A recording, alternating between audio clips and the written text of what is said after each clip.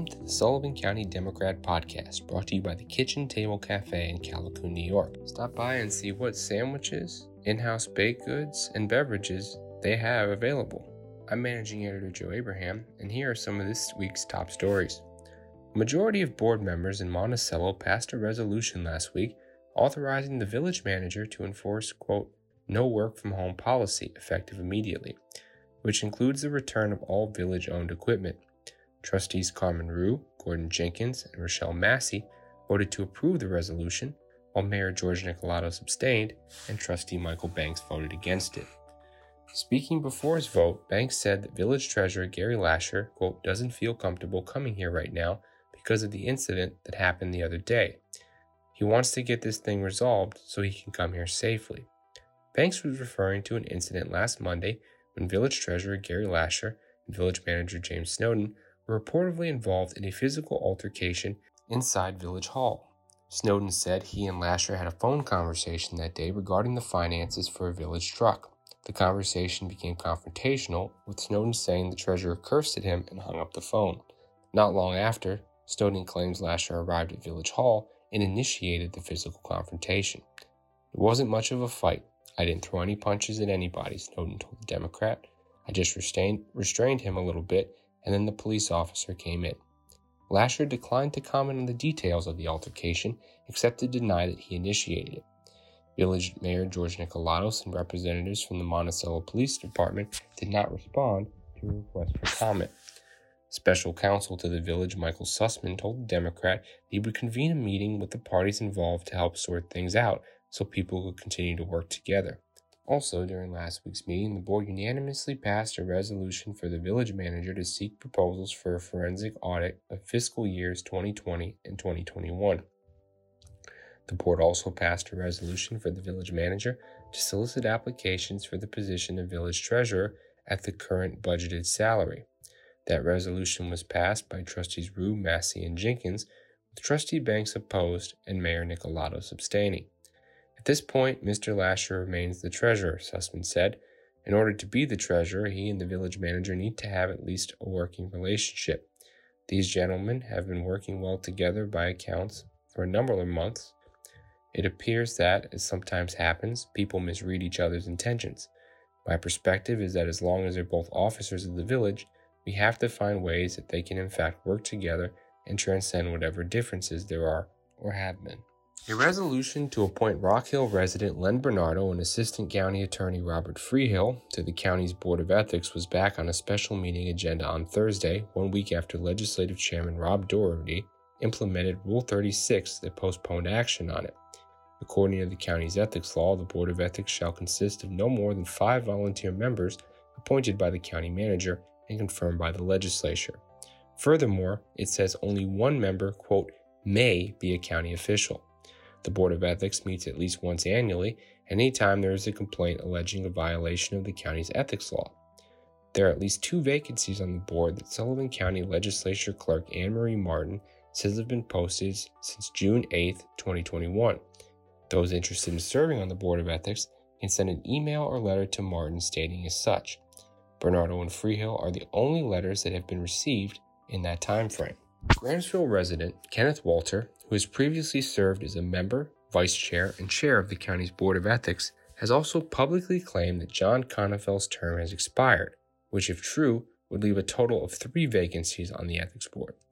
During last Thursday's Government Service Committee meeting, Walter also expressed concern over Freehill's possible appointment.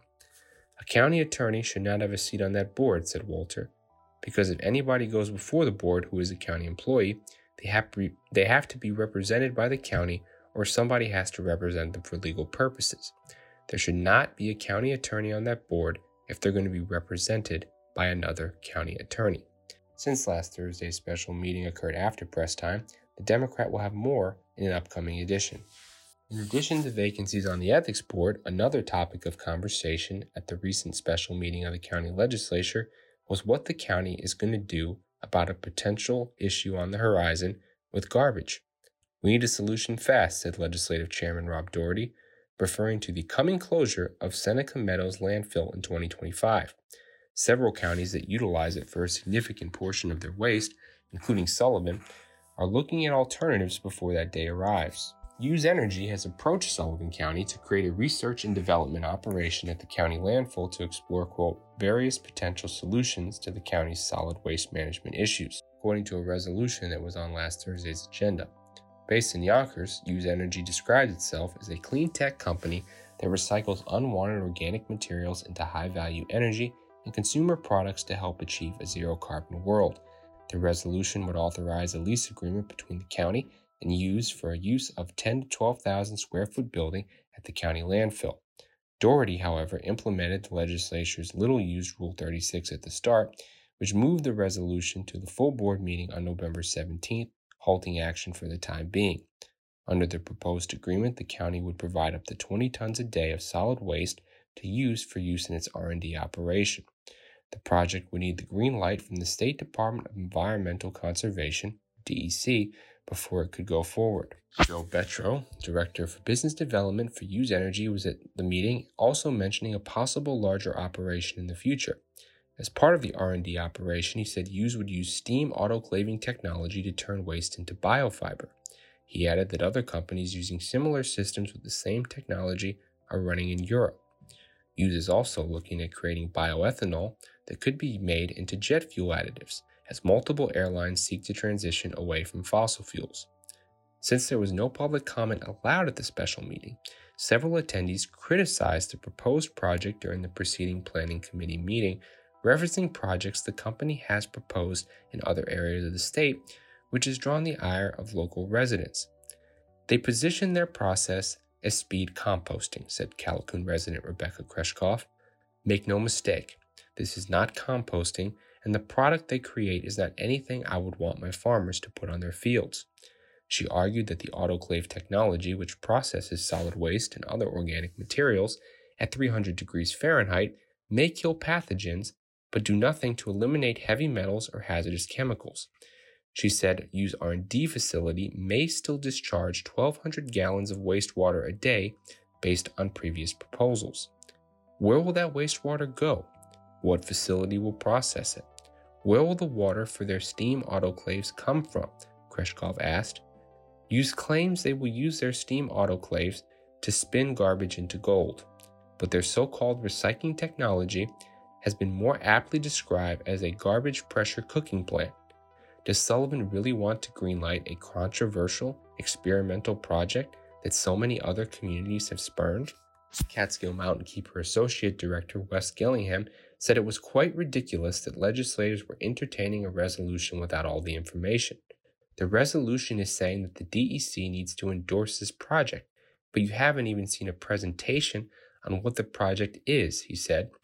Use is currently proposing to construct and operate a new, quote, waste-to-energy municipal solid waste management facility with a proposed annual maximum throughput of 176,400 tons in the town of Roxbury in Delaware County. Gillingham said that while Use claims to be clean, its proposal in Roxbury was to make pellets that would be burned in Europe. They want to make pellets out of garbage that was coming from this huge area of the Catskills in the Hudson Valley, ship it down to New York, and then ship it off to Europe.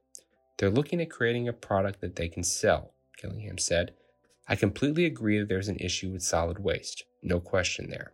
But this is a clear example of what some people call a false solution, or what a lot of people call a dangerous distraction. Betro acknowledged that pellets were Use's core business, but when he sat down with the DEC in Albany and were told the agency would not issue a permit because the burning of those pellets created carbon dioxide gas in the atmosphere, Use had to come up with an alternative solution, which is to put the biofiber into paper mulch. Betro said the project has received approval from the DEC, but Use is holding it up in search of a new site because of Roxbury residents' concerns about the initial proposed location. District 2 legislator Nadia Reich asked about the possibility of toxins being released from the autoclaves, but Betro said the only emissions would come from the propane boiler used to power the autoclaves. He further explained that they can't use an electric boiler as it doesn't generate enough heat, and added that during the process the steam moves from one autoclave to another, is cleansed, and then reused. Betro also claimed Use has documentation to prove that this process is clean and safe. Betro noted that while composting is great for eliminating waste, methane, which is 84 times more potent than carbon dioxide, is emitted into the atmosphere as the garbage decays. Betro told legislators that the R&D operation would be a $6 million investment, costing the county nothing. He indicated that the pilot project could be operating within 6 to 7 months with DEC approval, and if the county wanted to move forward with the full-blown operation, which is 400 tons a day, the approval process would take 18 months. At the end of 6 months of our pilot program, if it doesn't do what it says it will do, you're not going to move forward with either project, he said. There's zero risk for the county here. Betro said the DEC has stated that they are not going to permit any new landfills or expansion of existing ones. He added when there's no place to put garbage, several local collection companies might be out of business, and the county doesn't have any haulers. So where's your garbage going to be? On your lawns, he said. Where's it going to go? It's not a reality today, it's not a reality tomorrow, but it's a reality in 3 years. The county currently ships solid waste upstate at $95 per ton, which Doherty said comes out to about $16 million per year. According to Betro, that cost will be $300 per ton in Sullivan, Orange, and Westchester counties within 5 years, bringing the annual tab to at least $48 million. That would bankrupt this county, said Doherty. It's coming at us like a freight train, and we better do something. That does it for this episode of the Sullivan County Democrat Podcast, brought to you by the Kitchen Table Cafe in Calico, New York. Before we conclude this broadcast, we at the Sullivan County Democrat want to thank all of our veterans for their service. Coverage of those Veterans Day ceremonies will be in next week's issues.